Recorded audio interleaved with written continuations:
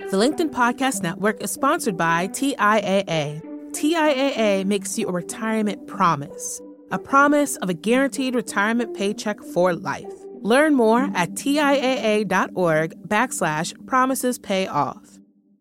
From the news team at LinkedIn, I'm Jessi Hempel, and this is Hello Monday. It's our show about the changing nature of work and how that work is changing us. I want you to imagine something. In fact, if it's easy, grab a pen and paper and write it down. It's winter, 2031, 10 years from now. What does your life look like? Be very specific here. Who do you live with? What is your job? What does it feel like? What shoes are you wearing? Now keep this, because we're going to come back to it. This 10-year plan, it's an exercise I talked about with today's guest, Debbie Millman. Debbie is living proof that articulating your dreams and planning for them can lead to great things. During her 20 years as president of Sterling Brands, she worked on logos you'd recognize, like Burger King and 7-Up. She's written 6 books, and she helped found the world's first Masters in Branding program. Her artwork has been shown around the world. And for more than 15 years now, Debbie has hosted one of my very favorite podcasts, Design Matters. She interviews other people about how they navigate creative and powerful careers. So I wanted to talk to her about her own. I started by asking her if she could distill a formula for that success. I've been trying to see patterns and common denominators and so forth. And while I'd really love to be able to outline a sort of perfect scenario for creativity, there really isn't one. And what I've discovered is that I've interviewed, at last count, 437 people over the last 15 years. And there's only 2 that I can say unequivocally were really confident and secure in their own work. And that was the late, great Massimo Vignelli and Milton Glaser, late, great Milton Glaser as well. And I interviewed them both when they were in their 80s. And I think that has a lot to do with their sense of self and comfort in their own skin. They just didn't have any more F's to give. And they were really so confident with their work that essentially when they were working with clients, they would show one possible solution to a design problem because they were essentially seeing themselves as doctors. And in the way that you'd go to a doctor for a diagnosis, they felt like, you're going to a designer for a solution, and this is what we're recommending. I define confidence now as the successful repetition of any endeavor. And they had so successfully repeated their endeavors that they came to recognize what it meant to be successful or what it took to be successful and could show up with those tools. I think that sense of longing, the sense of searching, the sense of worrying about whether or not you could do it again, if you're going to be able to keep that level of success, if you've succeeded later in life, if you'll be able to replicate those conditions, all of those things are just part of what it means to be an artist and a creator, a maker of anything. So that's the biggest thing I've learned. And then the other thing is that there is no shortcut, that you do have to show up every single day and do it every single day. And that's the way to greatness. I want to go back to confidence. Okay. One of my favorite of your Design Matters episodes was a recent interview with Lisa Congdon. You've done more than one, but it's a recent one. In her interview with you, you also talked about that confidence. And it appears, actually, from the outside, it appears to me like Lisa is a person who has increasingly found her confidence.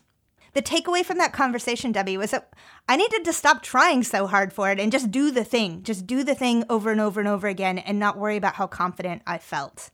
Yeah. So that idea around confidence, that you shouldn't worry about it. You should just do the thing you have to do over and over and over again. Is that what you're recommending? Well, I think that this goes back to, once again, Seth Godin's book, The Practice, which really suggests looking at your work as a practice to do every day and thinking about what makes you feel alive as opposed to what is going to get the most likes or clicks or feedback. I do think that the work itself is hard to evaluate without feedback. And I think as a culture now, we expect and anticipate that feedback in everything fairly instantly. And so that feedback, while it gives us that sense of happiness in the moment, it's a hit of dopamine, it's really ultimately, I think, thwarting real breakthroughs because we then really kowtow to that feedback. So I think going back to the whole notion of confidence, and this is something I really learned from Dani Shapiro, the writer. She had come to do an episode with me at my studio at the School of Visual Arts. And after the interview, she saw a stack of books about confidence on my desk in my office. At that time in my life, I was thinking that confidence was the holy grail. And so there were a whole slew of books that had come out, and she saw the books and she said, "Oh, I think that confidence is really overrated." And as somebody that was seeking confidence as if it were the holy grail, I was sort of taken aback and shocked. And when I asked her to elaborate, she stated that she felt that ultimately confidence was something that only came after courage, that it was much more important to have courage to take that first step into the unknown than to be able to just manifest confidence through some sort of motivational inner language. I do feel that that's true, that courage to take a step into the unknown is really the birthplace of creativity. You know, I hear from a lot of listeners who they have a day job, and it's a day job that pays the bills, and it's fine. But they also have a more creative aspiration, and they've kind of created a mental picture, as it were, in which those two things have to be separate, and they see the limits. They see the limits of their own abilities and capabilities. And this goes to the courage piece. I thought a lot about, in your interview with Tim Ferriss, toward the end of the interview, you talked about Milton Glaser and an exercise that he had done with you and that you subsequently do with your students. Do you know what exercise I'm talking about? The 10-year plan. The 10-year plan. I feel like our listeners need the 10-year plan, so I wonder if you can describe it.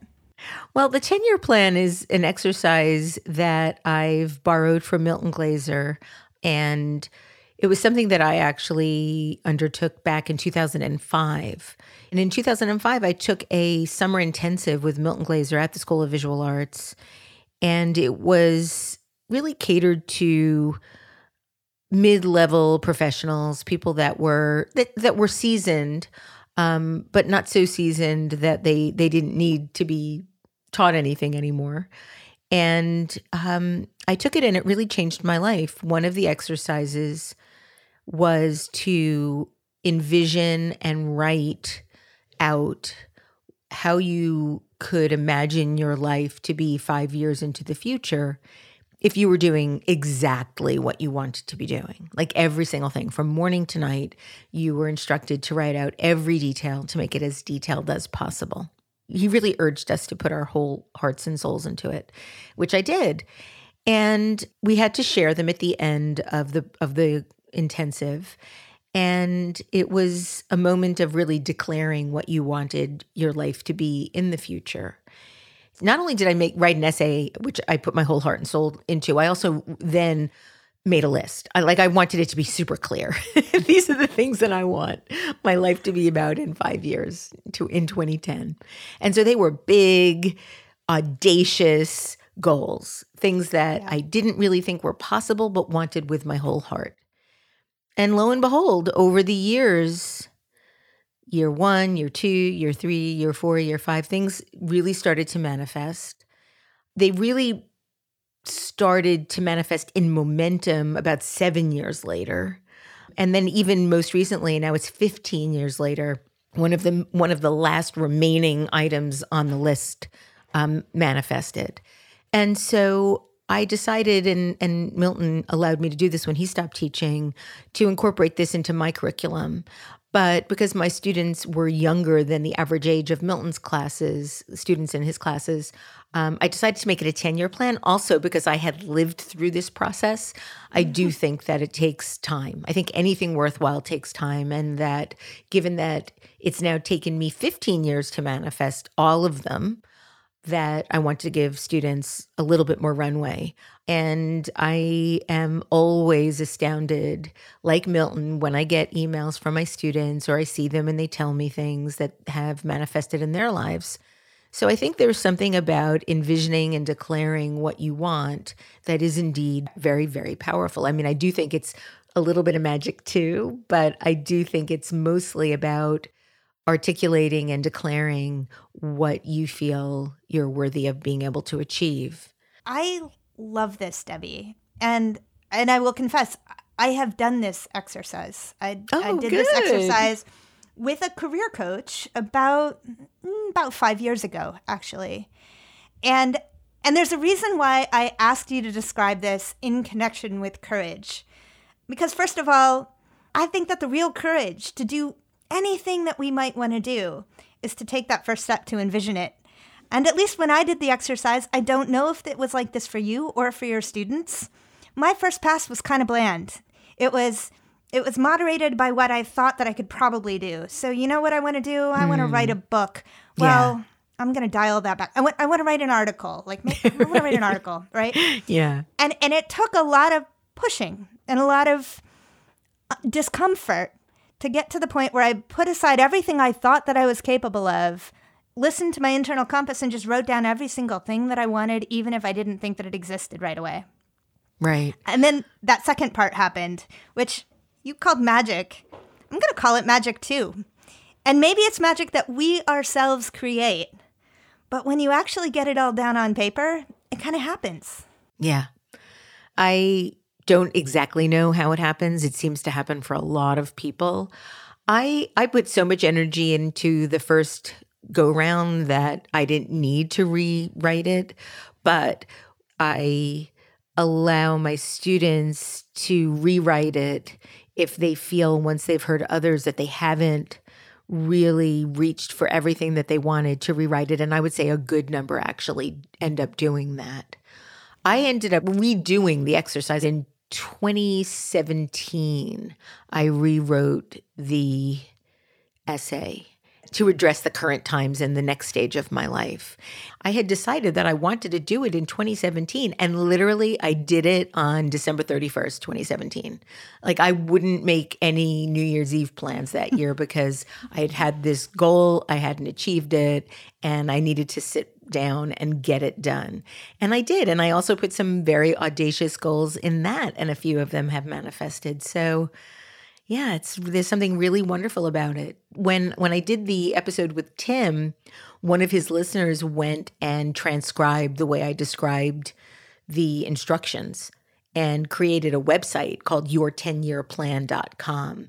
And it's there for anybody that wants to follow the instructions. That's pretty rad.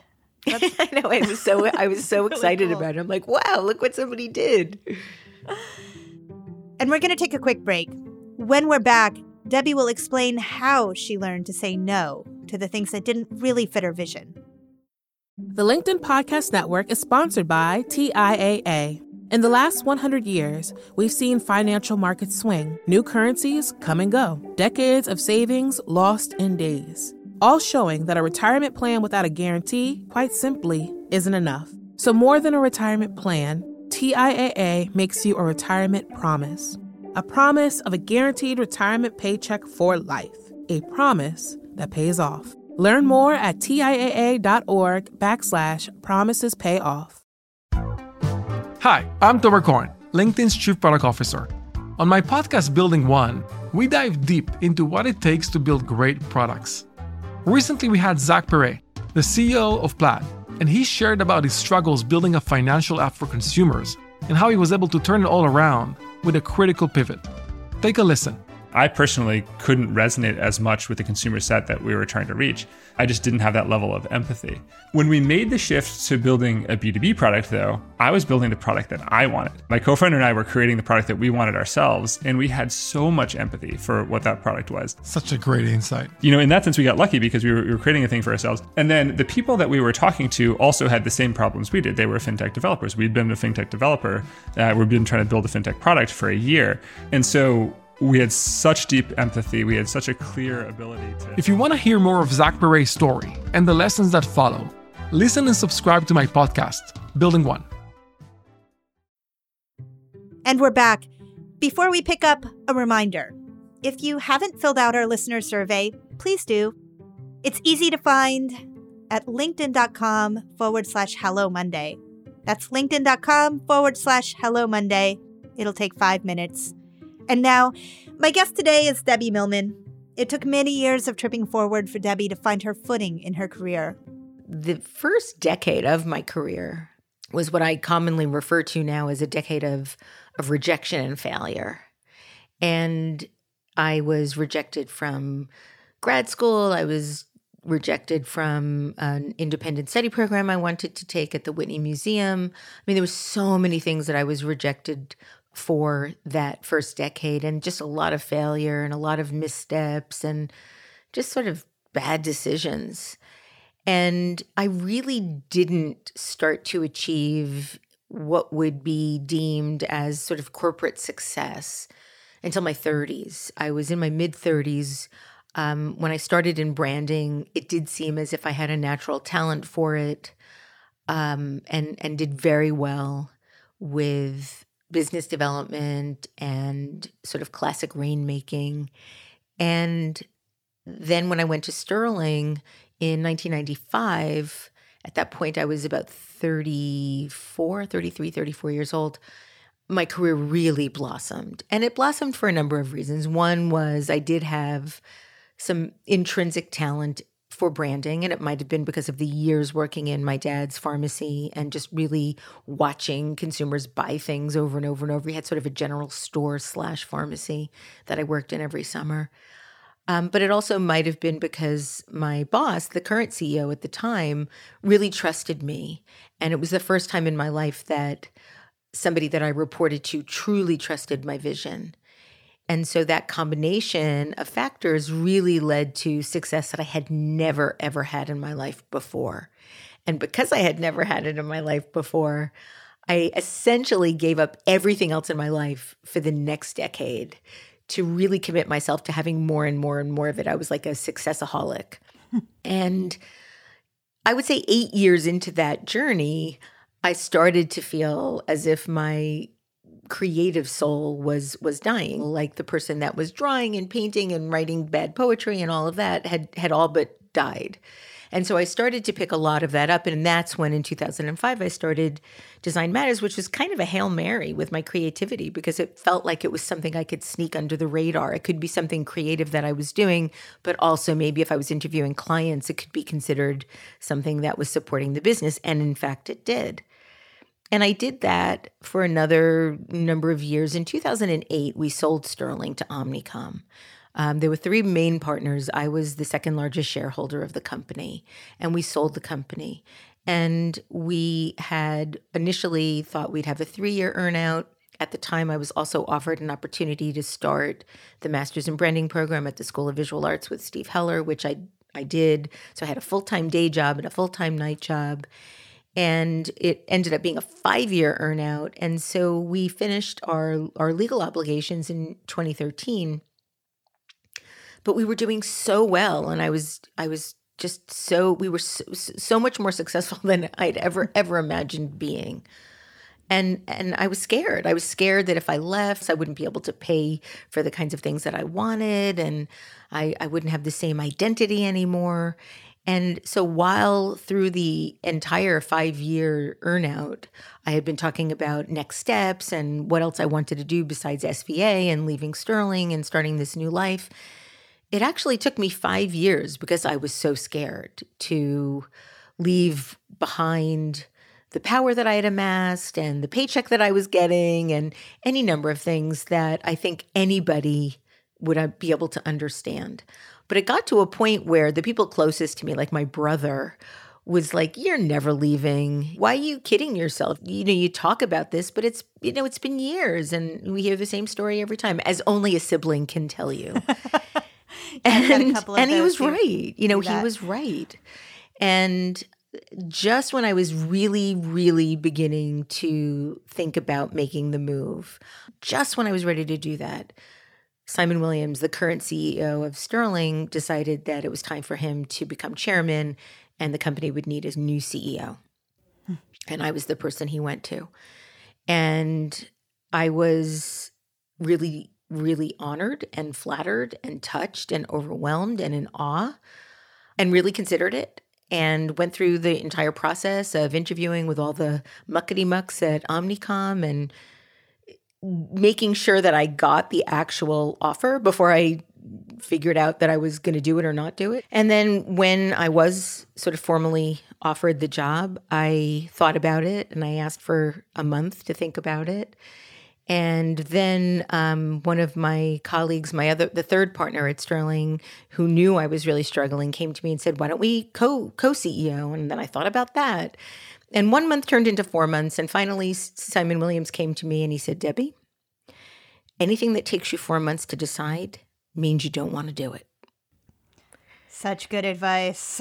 And I turned it down. And it was the hardest decision one of the hardest decisions I've ever made, but also one of the best. And a year later, I left. That fear that you're talking about, it's so pervasive. When something is working and the status quo is working, and to have something greater or better, more fulfilling, whatever it is, you need to turn away from the thing you have. That is a turning point and a tough decision, I think, for a lot of people. Yeah, and it goes back to that step into the unknown. And this is also one of the great benefits of Milton's exercise. We tend to think about what we know we can imagine, what we know. And it's very, very hard to imagine more. It's much easier, and I don't know why, for us to imagine having less.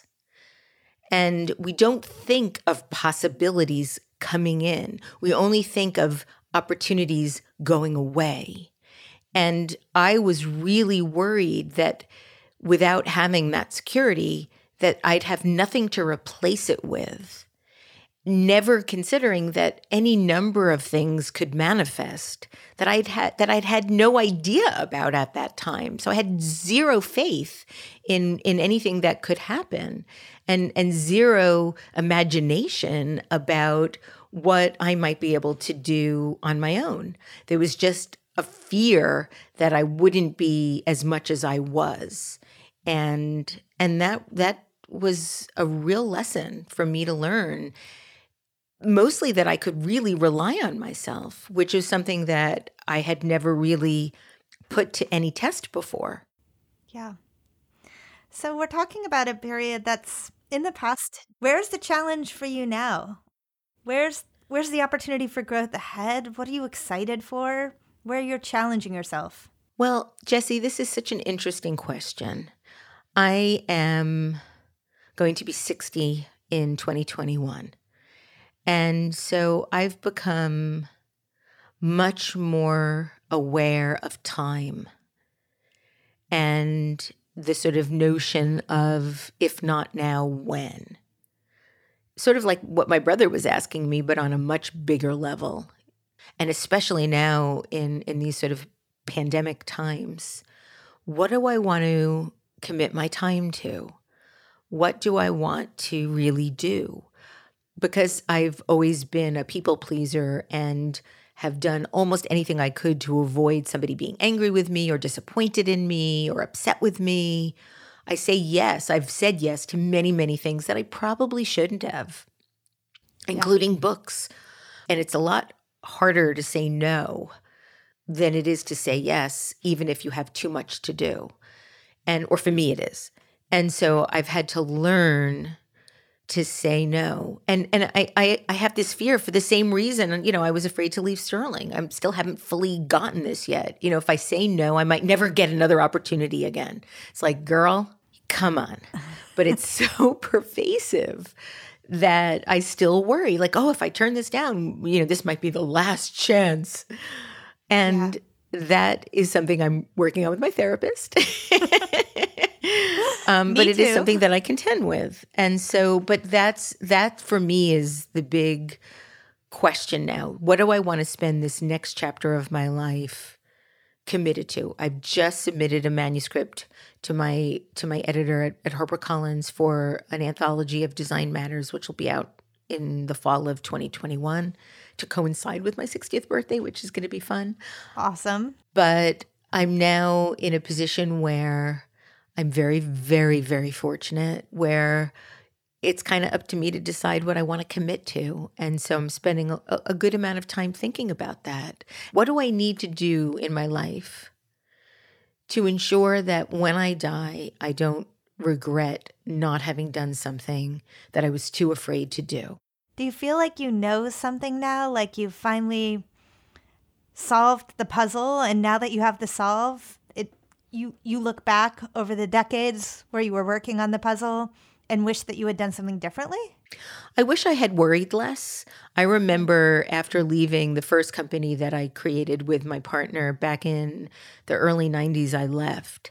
And I remember thinking at that time that I was probably unemployable. I really, really felt this, Jessie. I really felt this. I thought, okay, I'm 32, 31, 32, and I am a has-been, and I'm never going to get another job again. Like, I really thought that. And my career had barely started. So I've spent a good amount of time worrying about not being good enough, and that fear keeping me back from trying things because I was so afraid of rejection and failure. But hey, I was rejected and failed anyway. And so sort of like a Greek tragedy, I go out of my way to avoid the very thing that I have to face. And it's taken a long time to learn that. And I'm still struggling through that. How much do I keep myself back from doing things as opposed to lack of opportunities? And how do I clear away the vestiges of that repetitive pattern behavior? Before we wrapped our conversation, I asked Debbie to share her philosophy on personal branding. It's an original take. I just have a real issue with the whole notion of a person being a brand. And I primarily feel this way because I define a brand as manufactured meaning. Brands, Coke, Pepsi, Burger King, Tropicana, they don't grow on trees. Oranges might, but the branded juice does not. And they are created by people for people. But they're all constructs. We create a name and a mark and we associate it with a thing. And then through that recognition and repetition, we come to associate this thing meaning that thing. So it's manufactured. It's all created with very deliberate differentiation. And design is the expression of that differentiation, of that meaning. Humans are alive. Humans breathe. We have a soul. We have a real soul. And that soul, that living, breathing soul, is something very unique to people. I think rather than work on building a personal brand, we should work on developing our character, which then is assessed via our reputation. And so I think we should seek to be better people with better character, stronger reputations because of that character and what we stand for and how we show up in the world, as opposed to developing some sort of manufactured meaning that's reflected through some front-facing position in the world that is only really a fraction of who we are in our totality. People feel that in order to be their best professional selves, they have to sell their set of skills. They have to sell their expertise. And this is true. But I think it's so important, even as you do that, even as you package it and share it with whatever audience you're trying to share it with, that you find a way to connect to the fact that you are larger than that and you can go beyond that. Absolutely. And I think who you are and how you think is as important as your portfolio or your mission statement or your corporate successes. That was Debbie Millman. Make sure to check out Design Matters wherever you get your podcasts. Debbie's book, Why Design Matters, is due out from HarperCollins in the fall. During our conversation, we talked about the 10-year plan. It even has its own website with dead simple instructions, your10yearplan.com. So here's the challenge for you. That exercise we started at the top of the show, I want you to spend a little time on it this week. Our producer, Sarah Storm, and I, we're going to do it too. Remember, think big. Bring a sentence or two to our next office hours, and we'll share them. We'll inspire each other. As usual, for office hours, we will convene Wednesday afternoon at 3 p.m. Eastern. Want the link? Follow me on LinkedIn at Jessie Hempel or email us at hellomonday@linkedin.com. Hello Monday is a production of LinkedIn. The show is produced by Sarah Storm. Joe DeGiorgi mixed our show. Florencia Iriando is head of original audio and video. Dave Pond is our technical director. Michaela Greer and Victoria Taylor help us build our character. Our music was composed just for us by the mysterious Breakmaster Cylinder. You also heard music from Poddington Bear. Dan Roth is the editor-in-chief of LinkedIn. I'm Jessie Hempel. See you next Monday. Thanks for listening. I am really looking forward to seeing people again in person. I'm looking forward to going to a Broadway show. I'm looking forward to being able to make use of my subscription to the Metropolitan Opera. I am looking forward to dinner parties. I'm looking forward to being able to hug people. I really miss that connection with humans. I really look forward to doing Design Matters back in my studio again and not through Zoom. I look forward to being able to throw away my hand sanitizer.